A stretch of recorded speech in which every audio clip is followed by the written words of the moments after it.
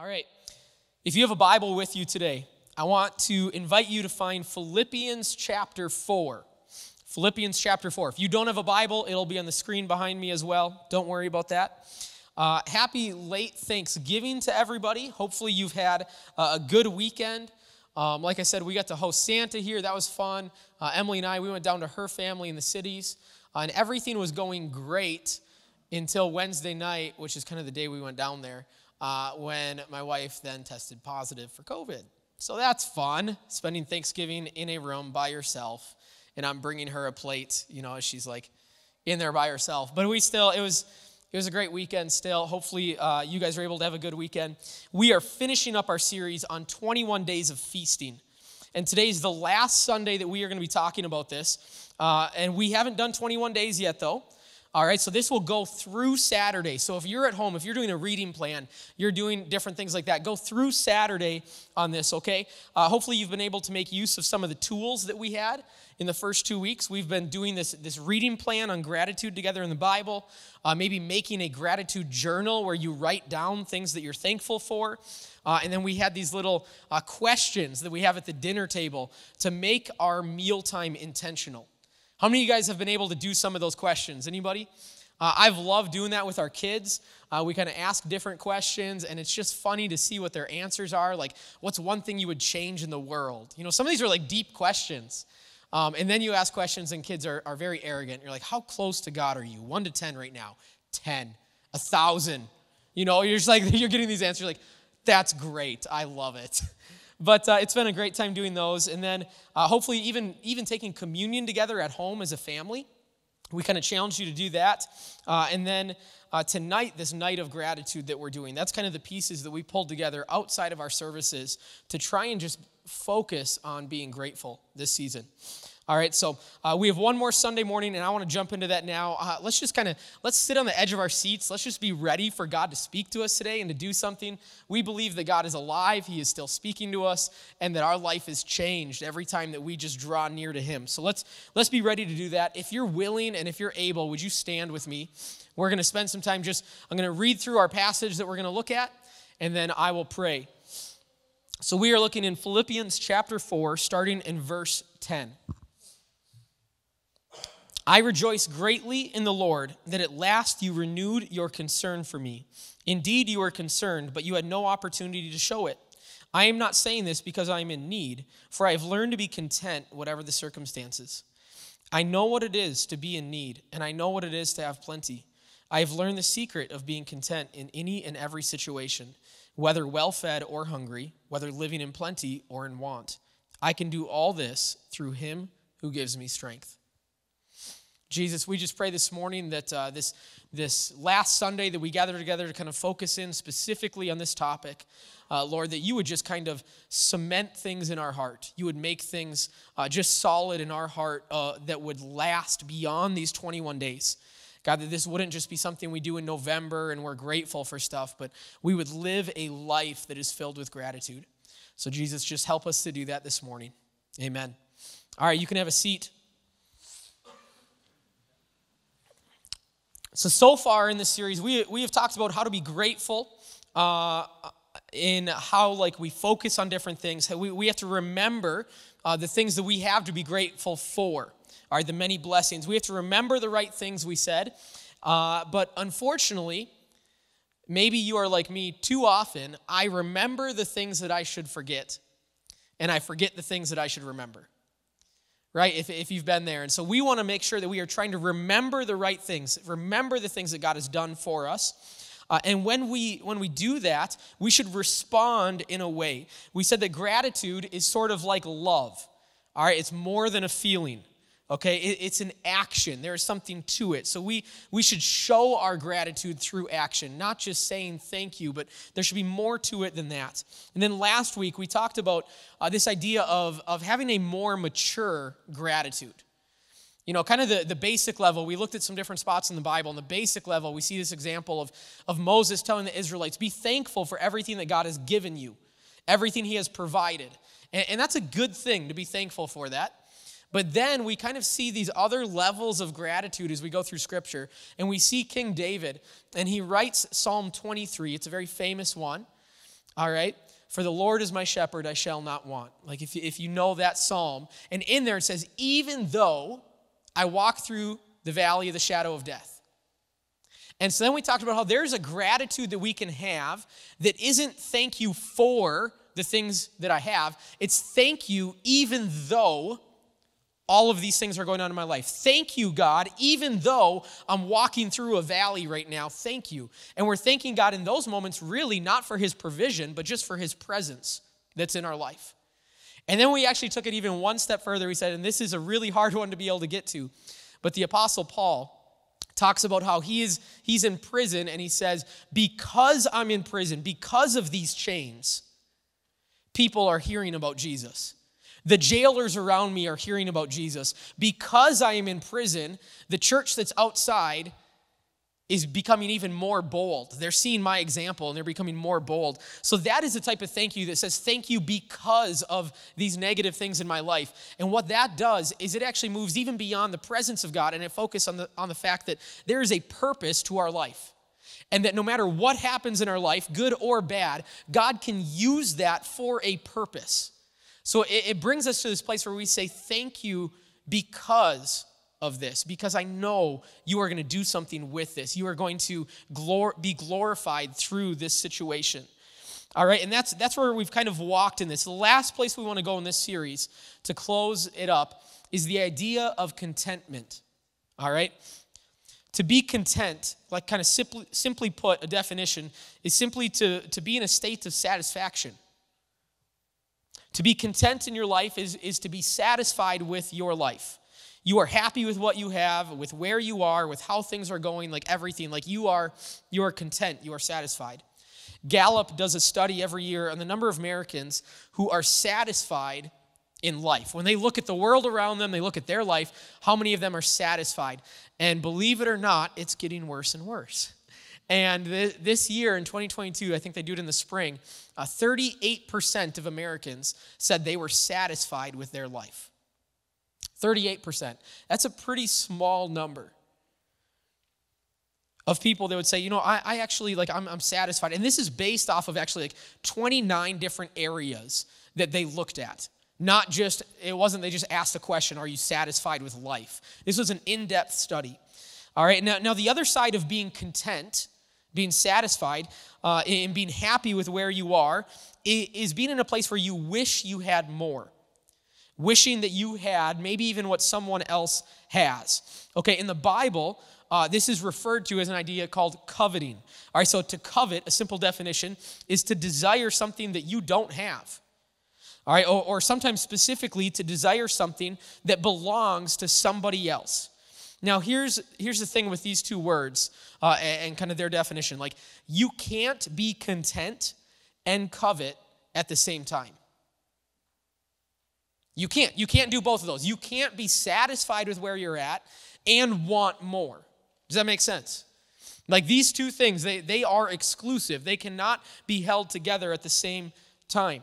Now, many times I think we see, we look at these two words and we kind of put them into two different camps. We say, well, being content is good and coveting is bad, right? Like that's kind of usually we would classify them into those groups. But here's the thing. If we remove some of the biblical language surrounding covet and the idea of the Ten Commandments, and you just actually use the word in its basic sense, to desire something you don't have, I don't think they necessarily are always good or bad. What if I'm content? What if I'm satisfied with my life and how I'm doing, but actually I'm super lazy, and I'm not really doing what I should be doing? But I'm content with that. Like, is that a good thing in that moment to be content? Probably not. I probably should desire something else beyond that. Like, I'm content with just this lackluster, underperforming, nonchalant life that I have. All right? What if I'm just completely fine where I am with God and the impact that I'm having for his kingdom, but in reality, I'm not close to God and I'm having no impact and I don't care about that? Is being content in your spiritual life, if your spiritual life isn't good, that's obviously not a good thing. And the same thing, what if this idea of coveting, what if what we're desiring is we look at somebody else, or we desire a greater a greater passion and zeal for God. And maybe you even look at somebody else in your life who's kind of an example and you say, man, I wish I were going after God like they are. That they are such an encouragement to me, such an example to me. Like in that moment, okay, again, kind of remove that negative connotation of covet that I think we so easily attach to it. Like it would be a good thing to desire, let's use that word, to desire a greater relationship with God, a deeper pursuit of God. So we can see here how being content and coveting aren't necessarily always falling into this positive and negative idea. All right, and why does this matter? Well, because today we are looking at Paul, who says he's found the secret to being content despite his circumstances. And I think for us to actually understand what Paul is saying, we probably need to separate some of our preconceived ideas around the idea of being content. Okay, and what Paul is talking about here doesn't really have to do with being content or coveting in the classic idea that I think we often have. So in our passage in Philippians today, the Apostle Paul is sitting in prison. And oftentimes in prison in the first century, it did not look like what prison for us looks like, okay? You didn't really serve time for like a crime that you committed. More often than not, when you were sitting in prison, it's because you were waiting for your court case. You were waiting for something to be resolved. Or maybe you were waiting to pay off a debt or something like that. But it wasn't really as much of what we think of as like you did this punishment, now you have 10 years to sit here. And so Paul is there, and what actually happens in first century prisons is as you are waiting, you are responsible for yourself. What that means is this. There was no orange jumpsuit that was handed to you. There is no bedding that was given to you. There is no cafeteria where you go and get in line and, regardless of the quality of the food, that there is like food provided. You actually had to provide what you needed. And we see this at different times. Paul, at one point, he tells someone, hey, when you come, will you bring my cloak? And it's because lots of times you would be cold in these prisons and you didn't have anything for that. And so at this time, like if you wanted food, someone had to provide food for you. And at different times where Paul's in prison, they'll say, hey, don't stop his friends from coming and supporting him. Like that's okay. They can come in and deliver things to him. And so he's getting food from the church outside. He's getting money, all these different things. Okay? And so when Paul is in prison here, this church in Philippi that this letter is written to has sent him a gift of money so that he can take care of himself. All right, and it seems to actually be a large, substantial gift. So Paul writes a letter back to them, and what would you expect to be in this letter? If we gathered a big sum of money and we sent it off to somebody, and then we get a letter in the mail from them, what do you expect is probably in that letter? Thank you, right? Like, not that has to be like everything that's focused on, but you're like, I would think that would happen. Now, the weird thing here is Paul so far, he hasn't really come flat out and said thank you. He's alluded to the gift here and there, but we're in chapter 4 of this letter, which is the end of the letter, and he hasn't really said a whole lot. All right? And so then Paul now is actually going to mention the gift. And this is what he says. In verse 10, and this won't be on the screen. I'm just going to read this. I want you just to kind of listen. How I praise the Lord that you are concerned about me again. I know you've always been concerned for me, but you didn't have the chance to help me. Then he says the bit about being content that we said. Then it goes on, he says, even so, you have done well to share with me in my present difficulty. As you know, you Philippians were the only ones who gave me financial help when I first brought you the good news and then traveled on from Macedonia. No other church did this. Even when I was in Thessalonica, you sent help more than once. I don't say this because I want a gift from you. Rather, I want you to receive a reward for your kindness. At the moment, I have all I need and more. I am generously supplied with the gifts you sent me with Epaphroditus. So Paul sufficiently here thanks them for the gift. But the few verses earlier that I skipped over and we read earlier, they're almost a little bit awkward in the middle of a thank you. What Paul basically says is, hey, thank you for the gift, but I didn't need it. Thanks for putting in all this sacrifice and extra work and raising this money, but I really didn't need the gift. you're kind of like, that's not a good way to say thank you.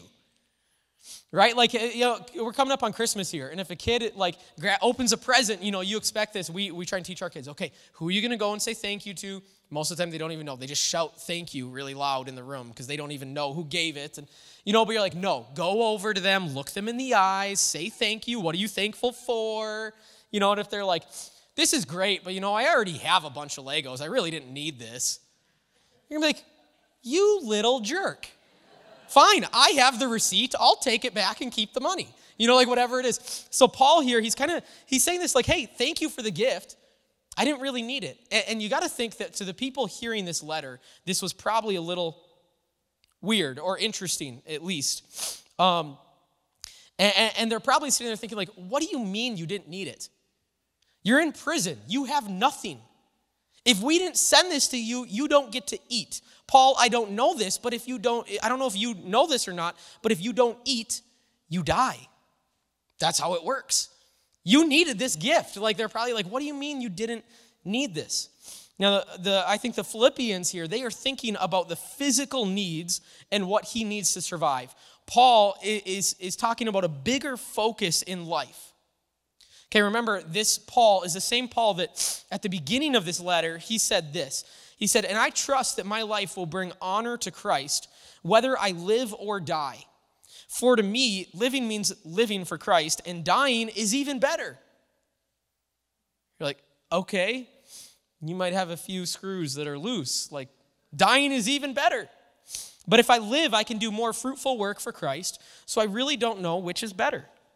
I'm torn between two desires. I long to go and be with Christ, which would be far better for me, but for your sakes, it is better that I continue to live. What I'm trying to do is help us kind of connect with some of the more human thoughts that probably are going on here. Paul is talking on a different level. But that doesn't mean that the Philippians understood what was happening on that level in this moment. This is a man that doesn't seem very concerned with what he physically has in life. He's much more focused on God's kingdom than the kingdom that he physically lives in. So when Paul talks about being content, we need to realize his focus is going to be on something other than what he has in life, right? That's what we know about Paul. He's not going to be talking about physically what he has and if he's content. His focus is on God's kingdom and moving that forward. So when we read this passage that we read earlier, he says, I am not saying this because I am in need, for I have learned to be content whatever the circumstances. That's not being content because I have a lot or because I have a little. It says, I know what it is to be in need. I know what it is to have plenty. I have learned the secret of being content in any and every situation, whether well-fed or hungry, whether living in plenty or in want. And here's the answer. I can do all things through him who gives me strength. See, this isn't focused on being content with what we have physically. If you try to find contentedness in what you have physically, you probably won't do it.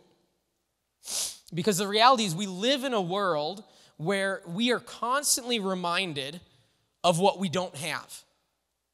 As you pulled into the parking lot this morning, maybe you even had a thought driving in and you saw somebody else's car that is a newer year and newer make or model, or that nice big pickup, and you're driving a little sedan, whatever it is. We are constantly reminded. We look around us and we think, I don't have that, they have that. It is really, really hard to be content in the physical. And I actually would venture to say here that I don't think Paul is necessarily even trying to get us to be content in the physical necessarily. Here's what I mean by that. I think he's thinking a completely different route. All right, if I were celebrating Thanksgiving with you, and after we get done eating this big meal and we eat pie at the end and it's delicious and you're just stuffed, right? Like maybe that was you this last week. And I look over at you and I say, hey, are you satisfied with your Thanksgiving? In that moment, you're probably going to think about the meal that you just had. And you're like, well, yeah, I had turkey and I had potatoes and I had green bean casserole and I had pie and I had, and you list off everything. You're like, yes, I am satisfied with my Thanksgiving. All right? That might be where your mind goes. Now, what that does, though, is that puts the focus of Thanksgiving on the food. Now, we know that the focus of Thanksgiving, despite what our world and how we treat it, is not the food, right? Like the focus of Thanksgiving, what might be a more accurate gauge? Probably something surrounding family or the company that you had or the mindset or the attitude that you had during Thanksgiving. And if I say, are you satisfied with Thanksgiving?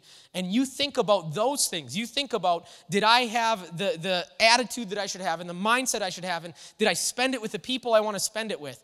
Now, does the food matter? No, you could eat breakfast cereal for Thanksgiving, but if you had all these other things, you could say, yes, I am satisfied with Thanksgiving because my focus is on the right thing. And I think that that's what Paul's kind of trying to do here. Like, too often we take this verse and we try and say, hey, be content with what you physically have. But even in saying that, what do? We put the focus on the physical side of things. And I don't think that's what Paul's trying to do here. I think he's trying to remove us from that. Okay, another example would be like this. If I say, hey, or maybe this afternoon, you see a friend and they say, how was church today? How was church? And if your focus is, well, they really didn't sing my favorite song, and the message didn't really seem to speak specifically to me, and my one buddy that I was hoping to see and catch up with, they weren't there. So I don't know, church was okay. It wasn't that great. All right, now right there, we realize that what is our focus? How are we measuring, engaging church? With the wrong things. Now, if the purpose of church is simply to glorify God communally, to come together with other believers and to glorify God, does it matter what songs we sing? Does it matter if the message spoke directly into your life for exactly what you needed that week? Does it matter if the person that you wanted to be there was there or not? No, these things don't matter.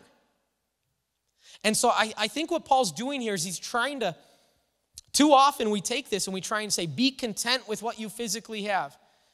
Even in doing that, I think we're putting the attention and the focus in the wrong area. We should be content with what we physically have, but not because we're actually content with what we physically have, but because we're content with what we spiritually have. Now, because this is what matters, I can be content with this. And so we mix up the order on this too often. All right, and this is why, because what Paul says here is actually the secret to being content. Philippians 4:13. This is a famous verse, but I like this translation of it. It says, I can do all this through him who gives me strength. There's other translations that say, I can do all things through Christ who gives me strength. Maybe you've heard that translation of it before. The problem with that is for people that like to grab one verse out of the Bible and just, kind of cherry pick, and I'm going to use this verse and this verse and this verse. You can take that verse and you can apply it to whatever you want, right? Like, I am going to score this touchdown through Christ who gives me the strength, right? Spiritual stiff arm right to the throat. Like how many sports t-shirts have I seen that are like these sports Christian shirts that have Philippians 4:13, I can do all things through Christ who gives me strength? Is that actually what that verse is meaning here? Really not. This is the secret to being content. This is the idea of, I can do all of this. Now, when you translate it that way and you read that verse, you have to ask the question, what is this? It's kind of like whenever you see therefore in Scripture. I had a professor that he'd say, if you see the word therefore, you better go back before it and figure out what it is there for. Like, there's a reason the word therefore is there. Go back and read before it. And this is kind of when he says, I can do all this. You go back and you're like, wow, you can be content through Christ who gives you strength. I think in moments, like I've seen this verse and I try and kind of, my own translation of this would almost be more, I can endure all things through Christ who gives me strength. I can be content in all things because I'm focusing on him. I'm focused on the spiritual, so the physical just doesn't even matter. When we try to focus on being content in the physical, we are trying to have this self-sufficiency in our lives. All right? Like, I just have to change my mindset and then I can be satisfied. I just have to not look at what my neighbor has, and then I can be satisfied. I have to be content, and it's this self-sufficiency. Now, Paul is actually coming directly against that mindset here, because it was a common mindset of his day. Today, we would call that this like self-help, positive thinking, and there are a million books that you can read and podcasts you can listen to that are all this self-help. I am just going to take this into my own hands, and I'm going to get better.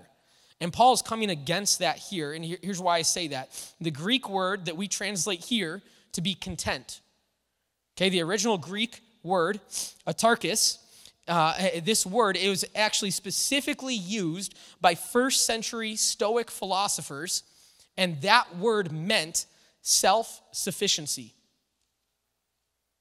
So what Paul is saying here is I have found the secret to self-sufficiency. And what the secret to self-sufficiency is actually not self-sufficiency. Paul says the secret to be self-sufficient or content isn't to be self-sufficient, but actually to be Christ-sufficient. This is not something you can do on your own. You cannot grab yourself by your bootstraps and pull yourself up and say, I will be content with what I have. This is something that we must rely on Christ for. Too often, I think we think about being content and we get this idea of like what the good life looks like. We just had the question for our family, because we're behind, last night. What would your perfect day entail? That was our dinner time question. And so you're thinking about all these things, and money doesn't matter, all these things. I think sometimes when we think about being content, we think about like the perfect life and the right house, the right car, the right job, the right family, the right everything. And we get this picture of ourselves living that perfect life.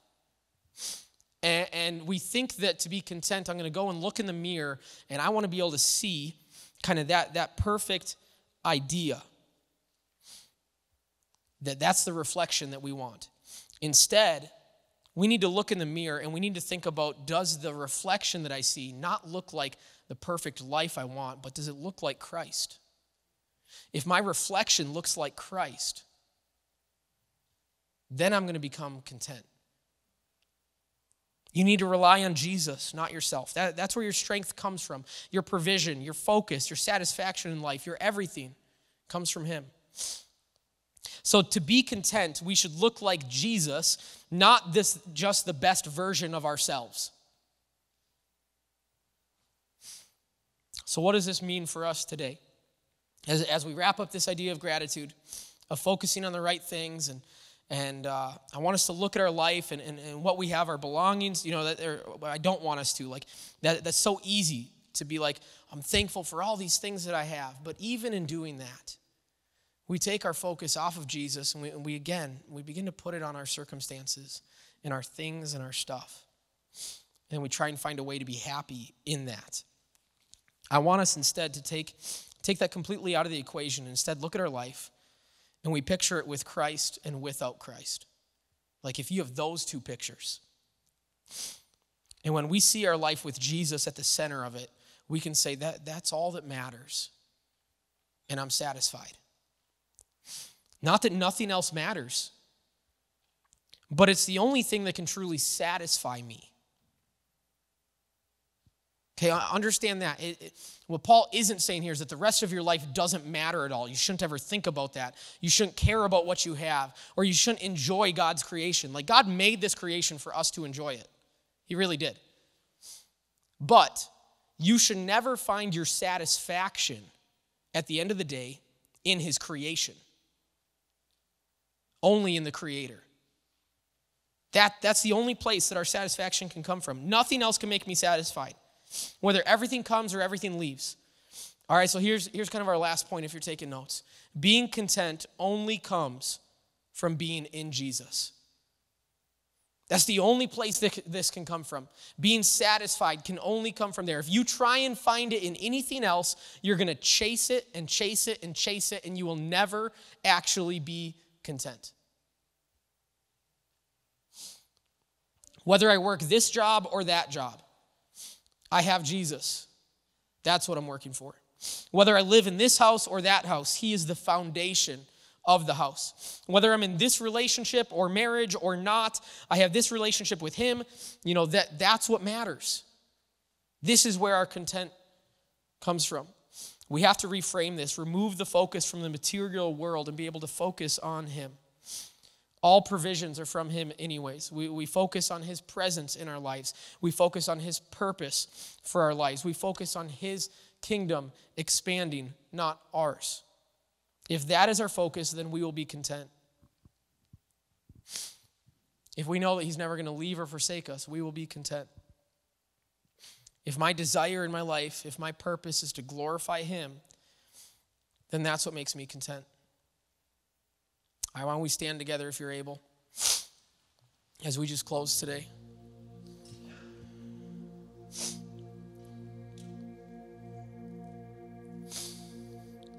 In order to be content,